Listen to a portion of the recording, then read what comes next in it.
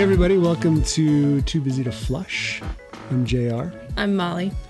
And we're sitting here in the Fallout shelter, our little bunker storage room turned studio / hobby room / music room / recording booth. It's only concrete on two sides, so it's not really a fallout shelter. Well, I call it a fallout shelter because of that sign right there that I stole from an apartment complex right off of Michigan Avenue in Chicago when I was in college. It was in the stairwell, and I said I need to have that. Okay, speaking of Michigan Avenue. So I stole it. I was at Bible school. Sinner in need of grace, always. I watched a cover video music video of Simon and Garfunkel's Sounds of Silence with images of Chicago right now. There's major cities, it's mostly Chicago though. It's nuts. It's really weird to see like the iconic bean with not a single person in it. Subway doors opening and shutting. And this is not, I see New York City and the subways are packed with so-called essential workers. I say so-called because I don't know what makes an essential worker, but in Chicago, the suburbs, the L is opening and closing, and there's not a single person on the platforms, not a single person on the trains. I kind of wish I lived in a bigger city to get some really cool photos, to just walk around the city and take photos of nothing, of emptiness. I think that'd just be really cool. I don't, because our lifestyle is naturally social distancing. Yeah, we're good at social distancing right now. Our sweet neighbor Julie, when I got home, she texted me when I pulled into our driveway. She was sitting on their front step by herself. And she texted that it was cute how our kids were all playing outside and went screaming across the grass, which is like 50 yards of running for them, screaming, "Mommy, Mommy!" And she texted, "That was really cute." And I was like, yeah, Cute. Yeah, kind of wish they'd been somewhere else so I could have had a few more minutes by myself. By the way, are you social distancing from your family right now? She said she got a half gallon of margarita from a local restaurant. She's like, "You're welcome to come get some from a distance." You should have gone over and I can't have margaritas anymore, remember? Oh, that's right. But that's people are great. I think in so many ways we're seeing the great side of people. Yeah. I had the most friendly, cheerful checker at Natural Grocers today. I wanted to give him a hug, but that would have probably gotten me in trouble. He was just so sweet and friendly. I had the urge this morning, and I sent out a few emails and Instagram messages. I just was thinking a lot about my friends in New York. Some of them I haven't talked to in a while, but I just emailed them all. I was like, "Hey, I'm just thinking about you guys. Hope you're doing well. Like, our lives are relatively unaffected here, but we're surviving. It's hitting us in random ways, and it's a really weird time. But yeah, I hope you're." But it's not like New York City. No, and I'm like, I hope you're doing okay.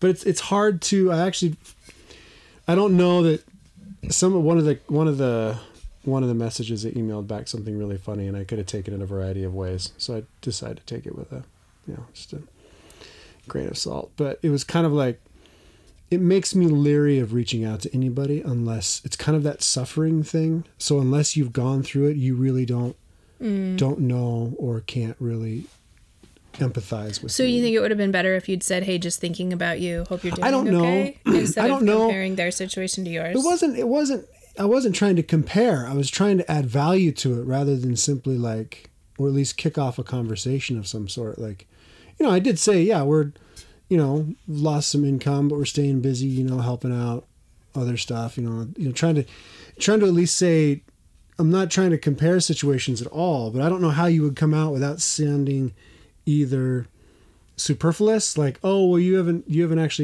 heard from you in 6 months. So you actually don't care. You're just being nice or something." It's this weird industry thing, it's like, are you trying to butter me up sort of thing? At least that's the way I think about it. I don't know if there's a way to do that without coming across as being, because the other ones came across as being totally fun. They're like, "Oh man, it's great. So we're doing this, we're doing that, we're surviving over here." So it was a little bit more. So I'm just kind of. So the moral of the story is people are weird and hard. Yeah, I think people are weird and hard. But I was also trying to say that I had this moment today where I was like, I was thinking about my friends in much more. I talk to my family very regularly. too regularly. Like you put your phone down and go to the bathroom and come back to 70 messages regularly. No, it's more like 17. Okay. Well, I speak in hyperbole. But I don't talk to my friends very much. And I think about them all the time. But it's like, how do you say, hey, I'm not a creeper. And I know we don't really, it's not like we're like super tight or anything. But, I've just been thinking about you. I don't think that's that. I do that to people. Okay. I'll send them a text or, just a Facebook message or something. And, hey, been thinking about you. Or, you popped into my brain today. Hope you're doing okay. I don't think that's creeperish. Yeah. Creeperish is, hey, I saw you got a new girlfriend on Instagram. I've done that before, but I've done that to friends like Steven. And you like that Steven gets new girlfriends? Occasionally Steven has new girlfriends. Okay. And I saw you liked this song on your Facebook, February 16th of 2017. So I saw in 2013 you were in Hawaii. Maybe it's just... Seems like you've gained some weight since then. Yeah. You can't blame that on the coronavirus. That's not your COVID-19. That'd be something my brother would say.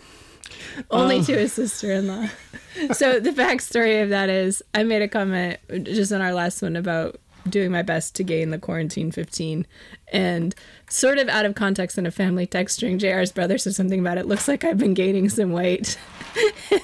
Not realizing he was mentally linking back to the show where I had personally said I was gaining weight. But It was a little bit of a, do these pants make my butt look big sort of moment. Like, no, you haven't been gaining weight. Always the right answer, JR, is it doesn't look like you've gained any weight. None of the family. And your extra baby jiggly belly is... None of the family picked up on it either. They're all like, way to go, Jared. Good job. Nice one.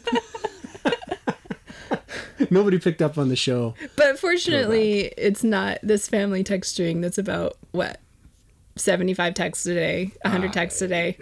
Fortunately, it's a very non-grudge holding bunch. Yeah. Like there's a combination of humor and serious but, I think everyone was like, past it. Except me, obviously, who is holding a grudge. I'm not sure. That's what you do. I'm not you sure. Hold grudges. I'm not sure Jared's seen pictures of my belly recently to even know if I'm... We should send some of mine. We should shave my belly, send him a photo of my belly, and say it's your belly. But my belly's bigger than yours. No, so it isn't. I could just send him a muffin top picture. No, I could send him a muffin top picture too. I was wearing my bike shorts to get on this good old muffin top. It's good stuff. Says the man who's lost 20 pounds since his surgery. Yeah, so I was weighing in at 218 because I was doing some strength training and muscle building. And then I had my surgery and I weighed myself on Sunday and I was down to 203. And I haven't been that low in like forever. It's easily the lowest I've been since sometime around college. I usually hover around 207 to 210, 212. 207. I was about to say that I'm the heaviest I've been when I haven't been pregnant, but that's not true because based on the last time I weighed myself, I weigh about... I was heavier last week. No. I weigh just a couple pounds less than when I was in high school and was lifting weights every day for 4 years straight. Well, you kind of have been lifting weights every day for the last 9 years straight by carrying babies around. Yeah, this is not muscle mass.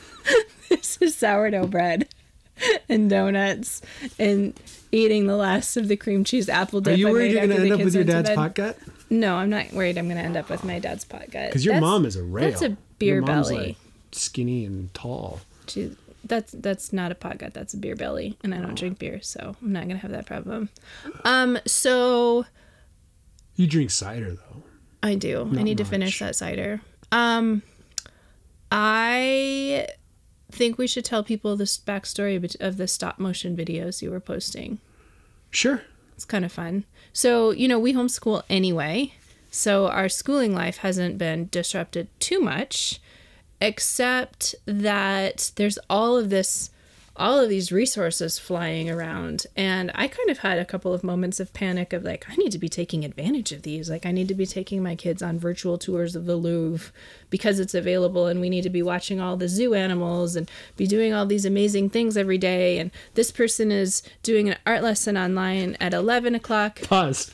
So all of you new homeschoolers out there, don't think this is normal. We don't normally get this many cool free perks. I mean, there are actually a ton of really good, cool resources. Like, even just this last week, I found a YouTube channel that is really good. He uses for Spanish, for teaching the kids Spanish, because I'm trying to not purchase a bunch of expensive Spanish resources, but I'm trying to teach them Spanish by immersion. And so this video is an immersion. He's from Spain. The only problem is he's from Spain. Maybe that's why Lily's lisp has been so bad lately. He's watching these people from Spain speak Spanish. And they do, like, instead of a procession, which in Spanish, in Latin American Spanish would be a procesión, in it's Spain, more like Portuguese, where everything is kind of soft and lispy. No, I mean, it's super lispy, a procesión. And I'm like, a what? It's a parade, a procession, right, but a procesión. And everything is this super soft, like the D's are the with the tongue out. Anyway, but he pantomimes and he draws on a whiteboard everything that he says, but he doesn't translate anything. He says it all in Spanish. And I'm trying to remember, it's called like Dreaming Spanish or something, but it's totally free. It's just on YouTube. So there are great resources out there, but not like this. But I feel badly for all these people who are now suddenly homeschooling their kids and feeling like they have to do all of this stuff. Because even I, who normally have a pretty good filter, was feeling like I had to do all this stuff. And we did do an author that we'd read one book before at 9 a.m. She read through a book that we actually owned, but I had not had the time to read aloud to the kids. So we listened to her read it aloud, a chapter a day. But we've foregone a bunch of incredibly good stuff too, like Andrew Peterson reading.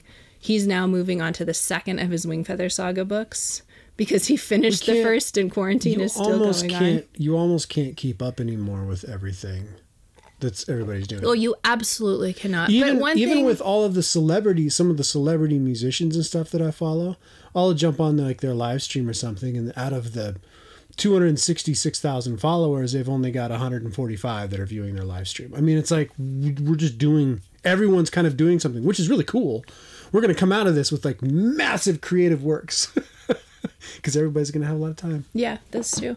But so one of the things that I did actually pause some of our other school to take advantage of was this gal who does stop motion. She does it commercially, but she's this cute, artistic Instagram mom, and she has a stop motion kids camp that she gave free access to if you regrammed her stuff. And so I had the kids watch that, and we've had like several times of trying to get Titus into stop motion before, and it just hasn't taken off. And I felt like after I had them start these videos, which is funny because it's the exact same app. It is. It's the exact same app. But they started the videos the week that I got them from her. So towards the beginning of the stay at home stuff, and he was kind of like, like he farted around a little bit, and then just like something clicked in his head and he wanted to do it again. So I had him watch all of the videos all the way through from this gal, Trisha Zemp, and like he saw the whole process. He saw her create a couple of very cool things. She does a demo claymation one with Play-Doh, and then she uses some paper like printables that she actually provided a link to if you wanted to. But he also has a Lego stop motion kit, so he just went for it, and he made a really cool video completely on his own. And I love seeing things like that click, where with Titus it's so hard. Like with Lily, you can be like, this is what she's into. Like, exactly, she loves to cook and she loves to craft and anything crafty, and Titus, it's harder to find something that clicks. And so it's cool to see him take something from beginning to end and build this very cool Lego set all by himself. Today when he came up with that mountain, I was like what the what? You know, he has a book that has some of like the basic ideas in it. Like it was really cool. It was really and then cool. he goes, the best part was when he took the guy and he's sitting there with the dining room table and he's already shown me this. And then he turns around about 5 minutes later. He's like, "Hey, Dad, look, this guy's stuck in the snow." And he cut the guy in half and stuck his body on the That's ice. hilarious. He's like, and then this guy's upside down. And it's just like 2 legs. It's like, that cracks me up. I was like, Tito, have you thought about using the clear blue ones and making like an ice waterfall down? He's like, oh, that'd be cool. Like, yeah, it would be cool. Yeah, so stuff like that. I feel like it was fun to see that click. So that was the story of that. Do you know what today is on the church calendar? Thursday. Maundy Thursday? Maundy Thursday. Do you know what Maundy Thursday means? I used to. Like last time it was Maundy Thursday. I think I learned what it was. Last time your wife gave you a lecture. And then I forgot it. So Maundy comes from the Latin for commandment. Okay. So this is from John 13 when Jesus says, "A new command I give you," at the Last Supper. He says, "A new command I give you, to love one another." And so I just find it fascinating that the church of old fixated on that, of all the things that Jesus said and all the things that Jesus did in celebrating the Last Supper, instituting the Lord's Supper, this last, celebrating the Passover, of all of the things that Jesus did. The church fixated on "a new command I give you" and named the day on the church calendar after that. Does that make sense? I guess I've never thought until today, when during school I was explaining Maundy Thursday to the kids. I've never thought of that particular passage as being so significant that it gets an entire day named after it. Do you know what I mean? I find it ironic. Well, I don't know. Maybe it's just human nature. The gospel is all about not having to work for your salvation, and we celebrate when we get a new commandment. It's like, that's the whole reason Jesus came, because we can't fulfill the commandments. Right, but it's a turning point between the old covenant and the new covenant. And so it's a contrast between you can't fulfill the 10 commandments and how they're expanded upon in the entire Old Testament. And so the new commandment, as Jesus says elsewhere, the greatest commandment is love God, and the second is like it, which means it flows out of it to love your neighbor. And at the end of the new commandment passage in John 13, Jesus says, "By this all men will know that you are my disciples, if you love one another." And then he goes on and on with the high priestly prayer, John 17, let them be one as you and I are one. And so it's all connected, obviously. But then he institutes the Lord's Supper, which is a communal act. It's not just me and Jesus. It's us and God in covenant relationship with God. Can I poke something for a minute? I don't know. Can you? I can totally poke it. Is communion different if you do it virtually than if you do it in the same space, physical space? The general consensus of most Reformed churches that I've been following these days is yes, physical presence together. Not that the pastor's hands are magical in saying the words of institution, but there's something about the physical presence of being together that validates, if you will. So, but there are like there was a 2-point debate published on the Gospel Coalition, where one pastor is saying this is why we have come to believe that we won't celebrate the Lord's Supper during the time when our church is not meeting together. And then another guy posted an article saying, and they link to each other. It's a pair of articles. And he said, this is why my church will be encouraging people to celebrate the Lord's Supper virtually, because we're all together in spirit. And the pastor is saying the words of institution, and we're doing it as a community. And so, it's an incredibly weird debate that to it just has not. I'm sure there are people have been practicing this and thinking about it and debating it. Yeah, it just seems kind of silly to me in a way. And I granted, I don't have a master's degree or a seminary degree or anything highfalutin like that. But if you were to never have, if we were to go for the next year and never have another church service, or however long, you would never have communion again if you held to the one position. Yeah. And nothing magical happens at communion. If you're doing a live stream, I don't see any reason why it's not the same.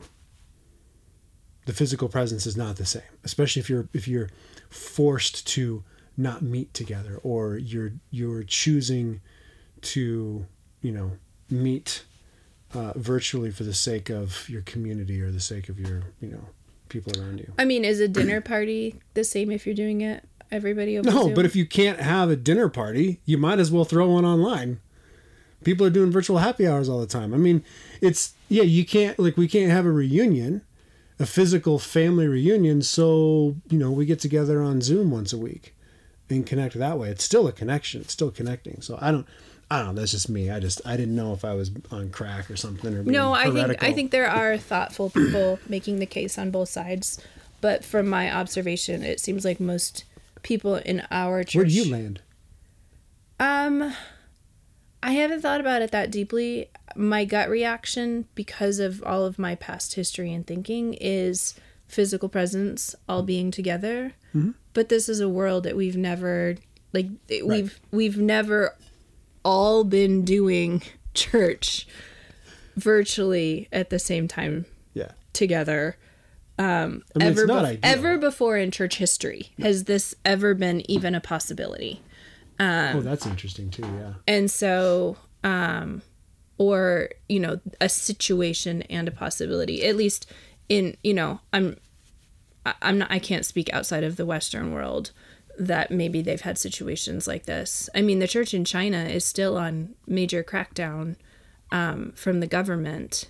And so I don't know, do they do something to celebrate the Lord's Supper in there? I mean, theoretically, if it was important to a church that they have regular communion and they have communion in physical presence with the communicants, the pastors could go around and visit every family and have communion with every family, right? Yeah. Usually, like in our church, see, here's the other thing. I don't know how many churches in the United States do communion every week anyway. Church.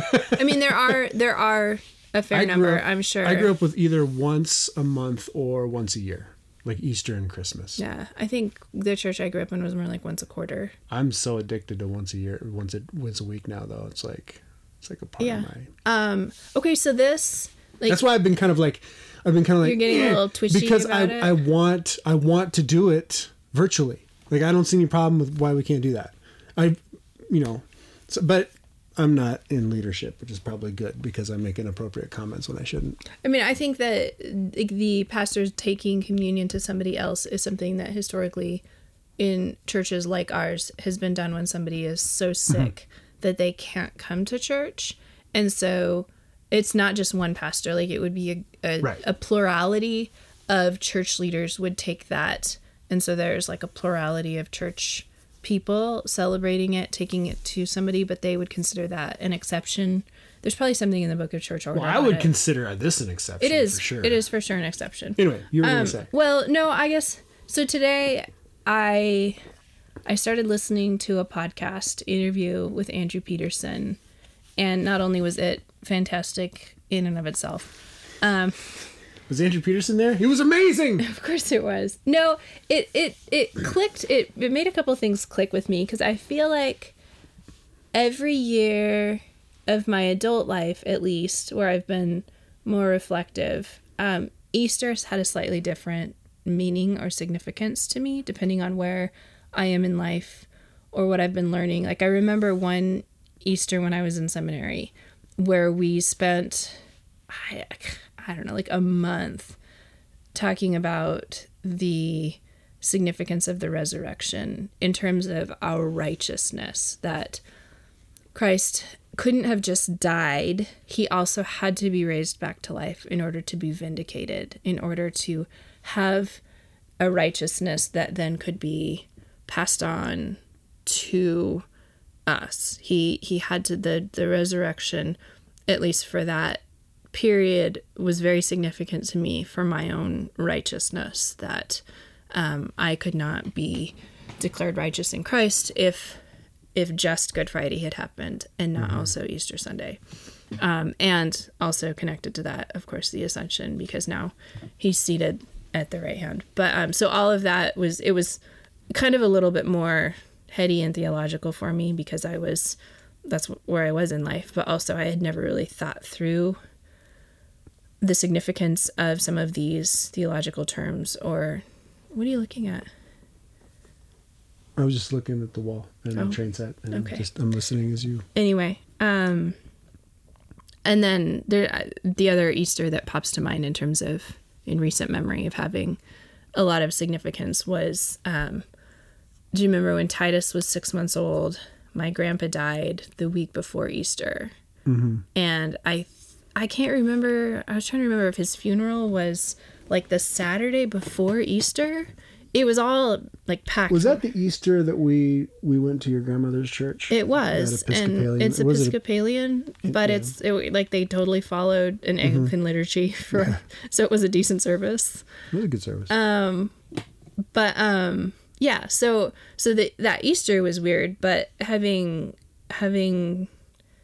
death so in our face during that, for me, kind of made the we don't grieve as those who have no hope. And also, we who are in Christ live in light of the hope and the identity that we have, because I have family members who don't have that hope and that identity. And I've been like, so I started thinking, what is this Easter? Like, what's the significance of the resurrection? How's that hitting me today? And I was thinking about the YouTube playlist that I put together. And besides the fact that Petra has a lot of straight from scripture, fantastic, like resurrection, Palm Sunday songs, like King of Kings and Lord of Lords. Yeah. Our kids love that version of it. And, it's like straight out of like Open the Gates. Was it Psalm 24? Their lyrics have always been totally spot on. I guess I've never really thought about it. When I can, but who is this King of Glory, the Lord strong and mighty? Open the gates to the Lord of hosts. So our kids are memorizing scripture by listening to Petra, and then of course, It Is Finished by Petra, kind of iconic. So that's on my playlist. But also, I realized that I've been gravitating towards Christ as the theological term would be Christus Victor, the Christ the Victor, which has been overplayed as Christ the conquering king. The messianic expectations of the Jews in them of themselves as Christ the Victor were not accurate, appropriate expectations, but also, you see like the Holy Roman Empire, that is not Christ the King, that as he came washing feet and stuff. The Republican Party? Sometimes. Not Christ the King? Sometimes. But I find myself, the good strain of Christus Victor is that he, one facet, if what Christ accomplished at Easter is a diamond, one facet of the diamond is that he did conquer the power of evil and of suffering in our lives.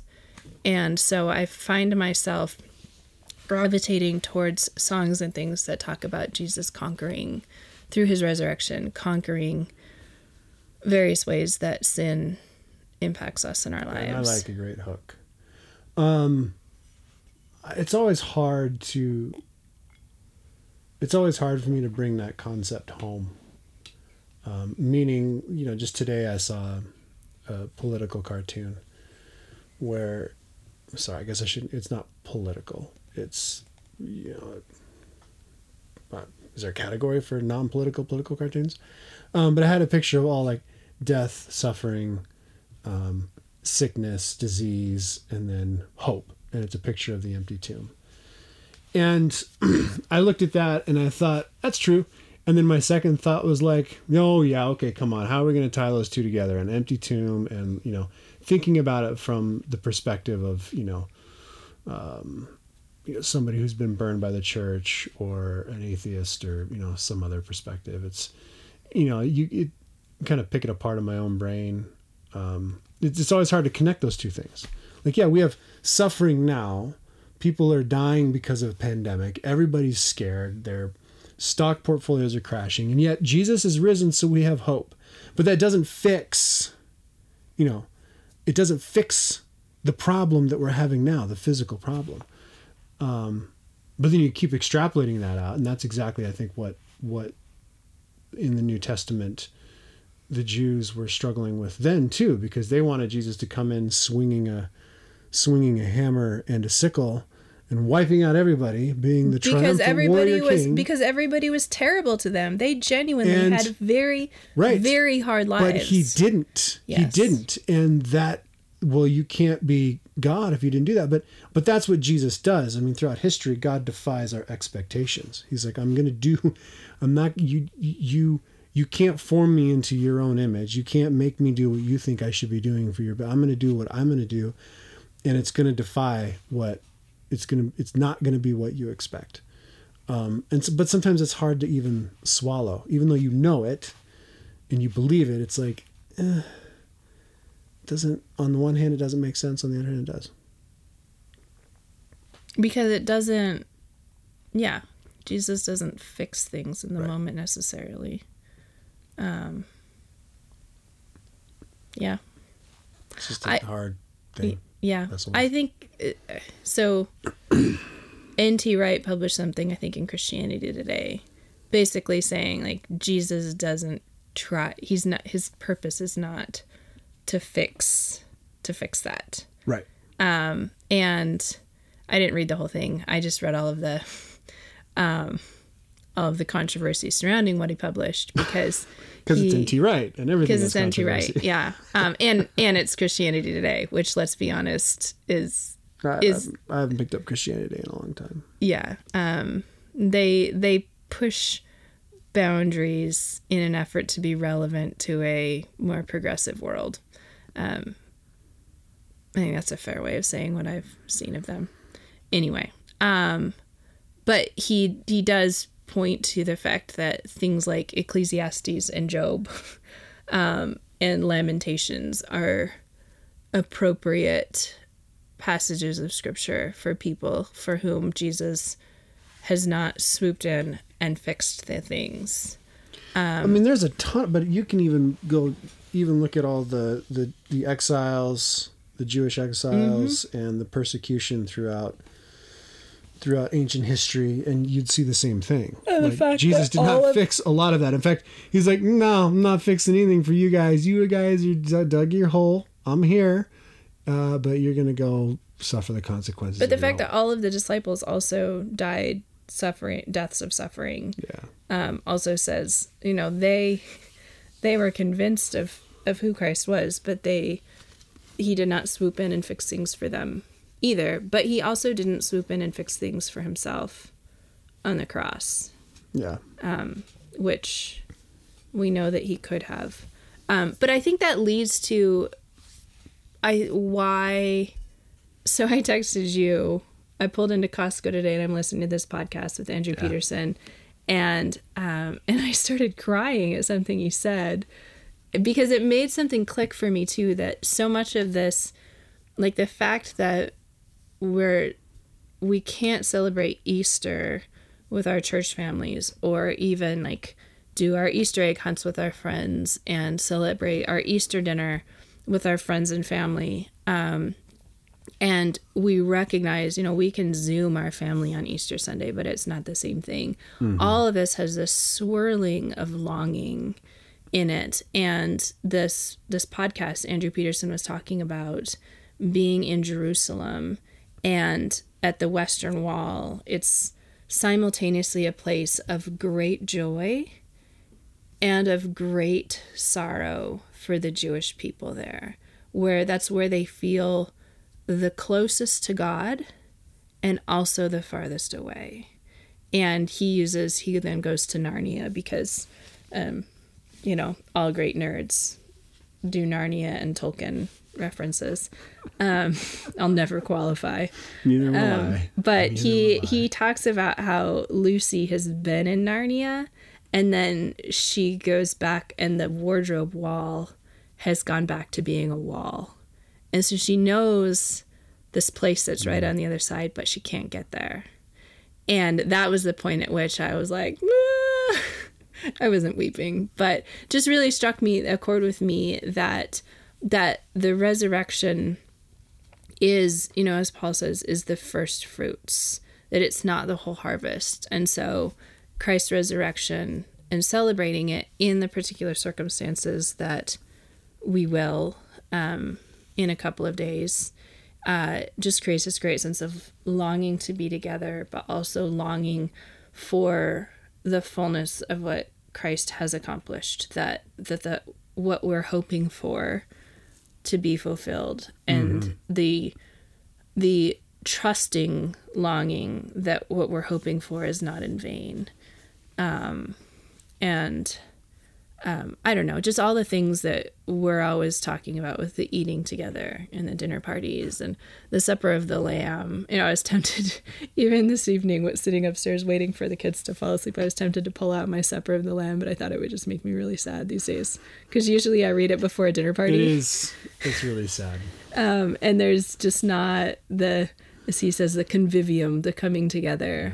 Yeah. We don't get to enjoy any of that. For people that are listening and don't know us, when we first got married, we started holding, actually it was after we had our first kid. We had Titus. We couldn't go out because we have a toddler, we're tired, we're embarrassed, all the things. You're not embarrassed, you just can't meet friends for drinks after church, after work. But then you've got kids running around screaming and crying, and you're like, people are looking at me, I'm the one causing a ruckus here at this whatever. Yeah. All this stuff. So we opened our house on Fridays and started having what we called open house happy hours. I'd make homemade chips while I'd make homemade salsa.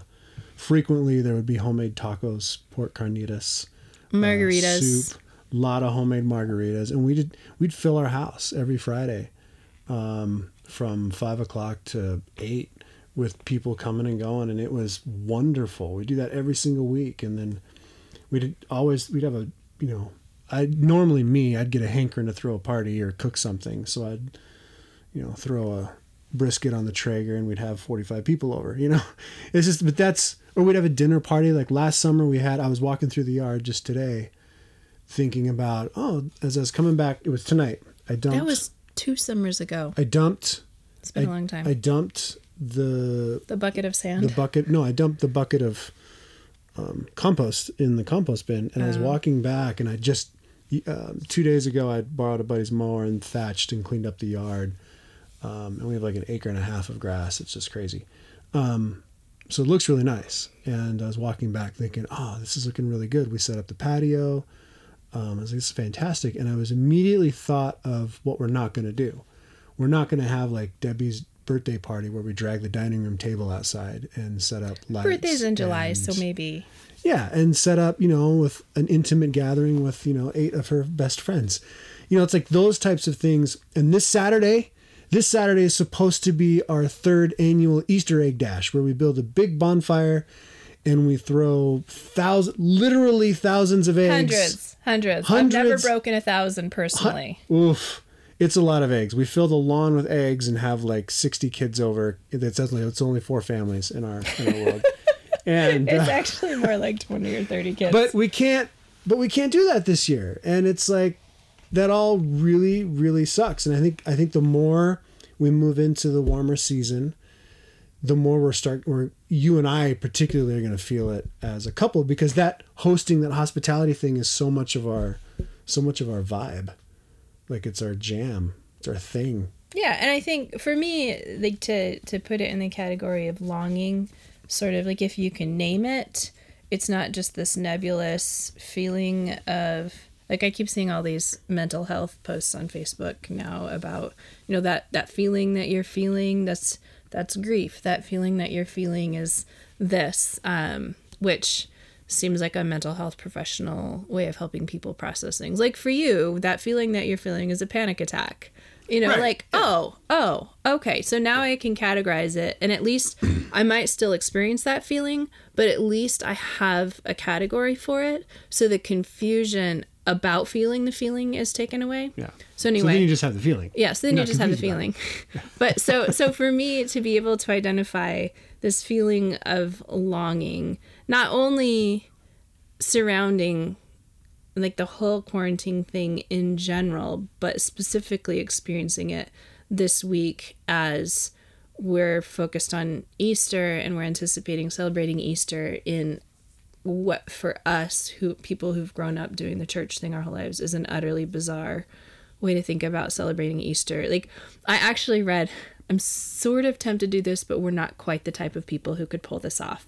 But I saw somebody post online today that they are doing Easter caroling in the middle of, like, on Easter morning. Yeah, no. They're going to go to people's houses and sing, like, the song, you know, the Up from the Grave or Christ the Lord is risen today, which actually bums me out that our church doesn't sing those songs.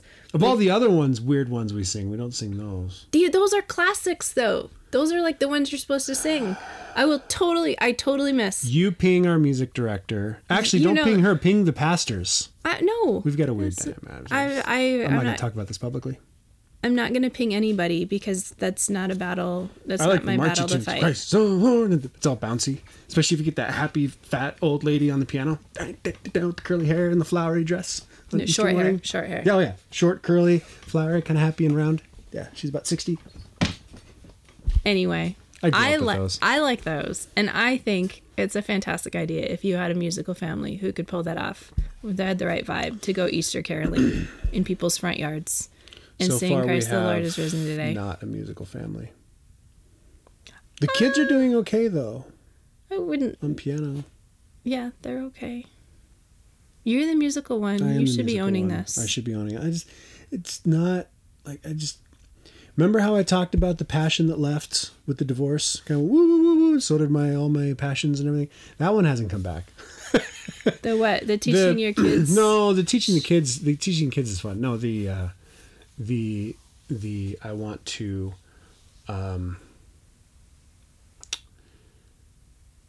be overtly I don't even know if there's a good way to phrase this. The overt happy Christian, I'm going to go do this overt happy loud I thing. don't think anybody will ever mistake you for an overt happy Christian. I used to be. That's the thing. That's where all this conflicts, inner turmoil and conflict sometimes comes from, because that used to be me. I'd be the first one standing in line for that stuff. And now I'm like, nah, I ain't touching that with a 10-foot pole. But major life trauma changes you. So I don't, yeah. I do appreciate, if you guys haven't read it yet, Andrew Peterson's Adorning the Dark is amazing.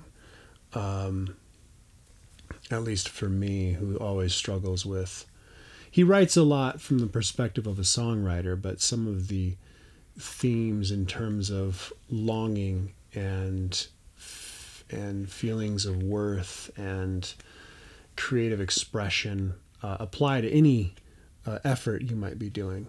But it just really, he nailed me. Like, I'm reading this going, this is where I want to be farther down the path, because I'm definitely not there yet. But did you finish the book? Oh yeah, I finished it the one night. The second night I slept down here in the chair on your recommendation because of my leg. Mm-hmm. I woke up at like 2 a.m. and couldn't fall back to sleep, so I read for 2 hours and finished the book at like 2 a.m. Yeah, it was awesome. I'll put a link in the bio. We'll put an Amazon referral. If you buy through our link, you'll support the show, a couple cents here and there, but it'll pay for the website, the hosting. Anyway, yeah, so I do appreciate Andrew. He makes me cry at his concerts. We've only been to one so far. And he made me cry. I don't know if I've told you this, but he's doing a Tenebrae Good Friday service tomorrow. Wow.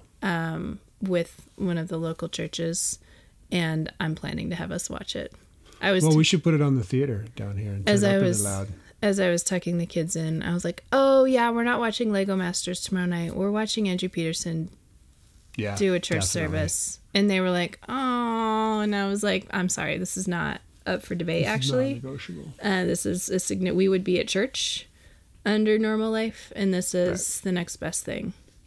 I like it. And so Lego Masters on Saturday, but Andrew Peterson doing. We do need to finish watching Kung Fu Panda with the kids too, but I may try to do a fire pit tomorrow night.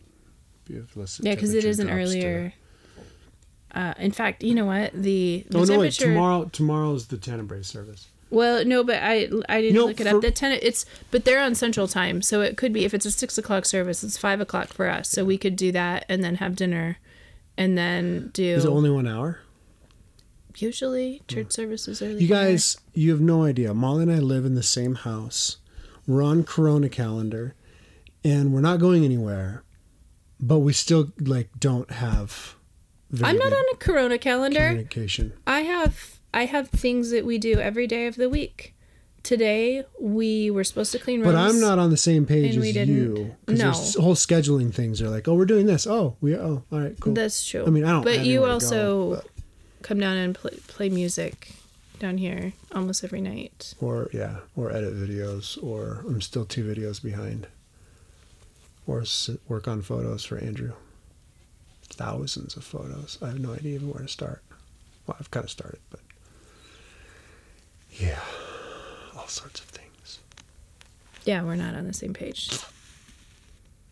In terms of Corona calendar, though, I am pleased with we're on our second week of creating a what we do every day schedule to keep track of the days and give us some traction. Well, I keep thinking today's the 8th, and for instance, it's the 9th.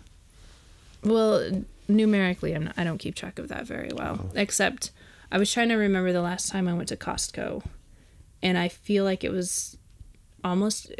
I might have been there last on March 9th.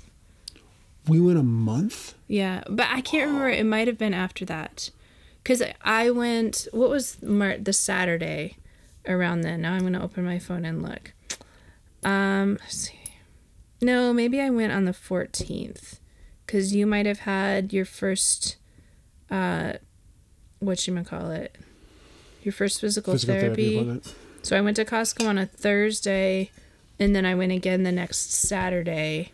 And that was when stuff had started getting or maybe I went the next day on Friday, but I went twice that week. One time I just bought a couple of things that I really needed. Yeah, you'd gone back for that. And then I went back for everything else. But it's been almost a month. And this is the third time I've done this. So I bought again for a month. I went on Super Bowl Sunday. I went sometime around March 9th or 14th. But I kind of consider those one trip. You guys, we're going to come out of coronavirus with a lot better shopping habits. We are. Seriously. Seriously. Don't get your expectations too high, though, in terms of my grocery budget. I know about how much we spend every month, but it's if we can cut down. It's gone down Amazon. A lot. Are you guys? So I want to know if anybody out there right now is like me and they track their expenses and they budget Amazon, and if anybody else struggles with Amazon's invoicing as much as I do, because I'll get billed for a certain amount, and then I'll have to track it to an Amazon order to figure out where to categorize what was in that Amazon order, and I go to look at my Amazon orders and none of the numbers match up at all. And I thought you were a little bit nuts in complaining about this. And then you asked me what I'd spent $8.96 on. And I was like, I didn't. Here's the only thing, literally the only order I had placed that entire week was two $17 orders and a $4 item or something. And I was like, but it came through as $8.96. So I you couldn't had to figure it out.